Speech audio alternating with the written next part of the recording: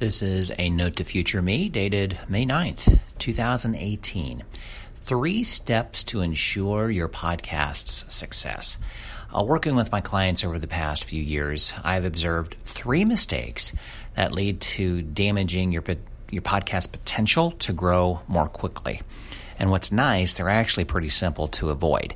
And that's how I began working with these clients. These 3 mistakes were being made, and they didn't realize they were making them necessarily. They were excited about getting into the podcast space to create their podcast, but it wasn't going the way they were hoping it would. So I just wanted to make a note to future me about some of these 3 mistakes that are pretty common and are happening quite often. So if you're about to schedule your next episode, make sure stay savvy, keep well away from these errors. 1, refusing to recognize your target audience. Not targeting a specific audience is like shooting yourself in the foot. Create your target avatar. It's like refusing to recognize that you're speaking to actual listeners. So start with the basics. Who is your model listener? Are they a man or a woman? Are they a 23-year-old student just graduating college or a 55-year-old launching a new career? What are their days like? It may feel weird at first to draw up an avatar of your ideal target audience member, but keeping this picture in mind is going to help you avoid going off in unrelated directions. Here's a tip. With my radio background, I bring a lot of my radio experience to what I do with podcasts, and many radio program directors will pin up a picture of their radio station's target listeners in the on-air studio. It's a daily reminder for the on-air personality of who is listening and who they're talking to. So when they open the mic, they don't say something that target audience would think, what are you talking about? Number 2, not having a pre-launch marketing plan. At the very beginning, you have got to be your very own cheerleader. If you don't cheer, who's going to? Your launch is a great moment to capitalize on excitement, and that energy is really hard to regain at a later date if you miss the opportunity.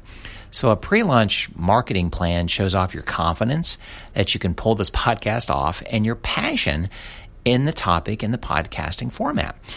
That's the kind of attitude that intrigues listeners, even before hearing 1 episode of your podcast. So here's a mini checklist of getting listeners on board with the hype from day 1. First of all, create a launch team of 20, 25 people that commit to downloading and sharing your podcast with all their networks as well. So think about the math there. You get 20 to 25 people.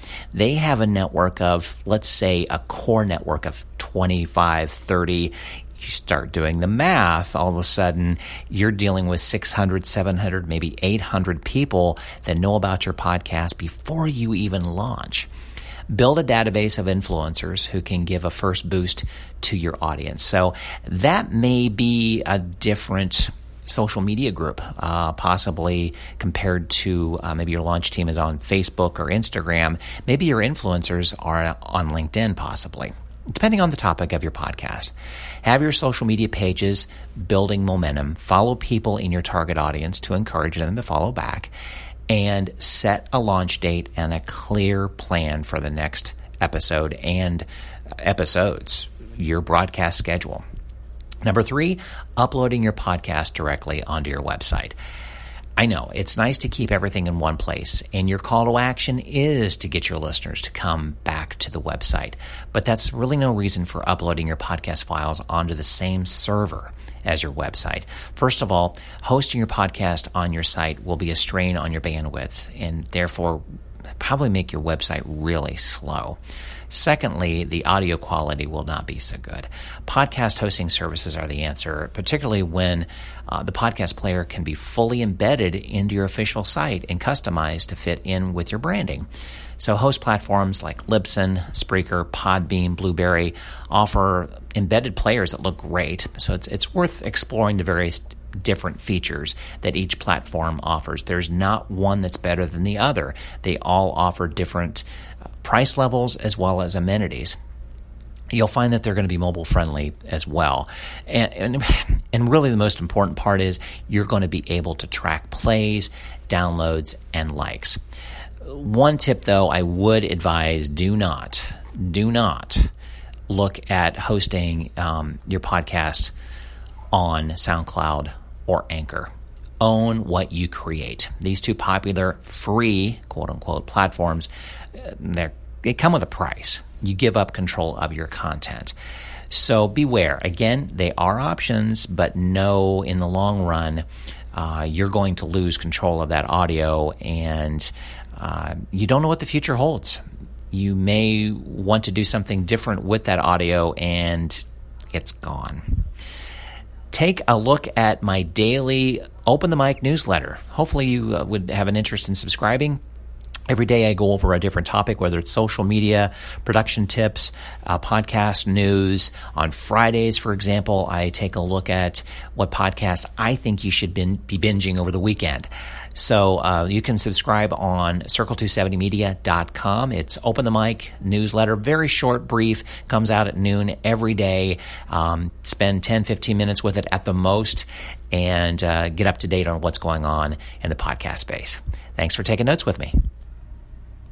At the Bank of Antandek, they're looking for a mascot. We need an icon. Something that says high flying to all our mortgage customers. Like a falcon or a stallion. Or even better, a parrot. Check it out.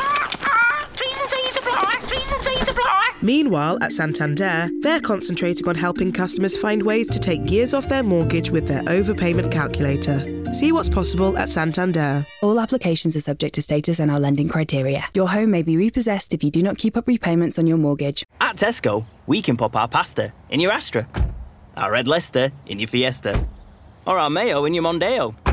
All you need to do is try Click and Collect. Just go to tesco.com, order your shopping, then click and collect. With the minimum basket spend now only £25. And if you fancy something a little more exotic, we can even put our pad thai in your Qashqai. Try Click and Collect at tesco.com. Every little helps. Selected larger stores. Booking charge may apply. See online for full terms and conditions.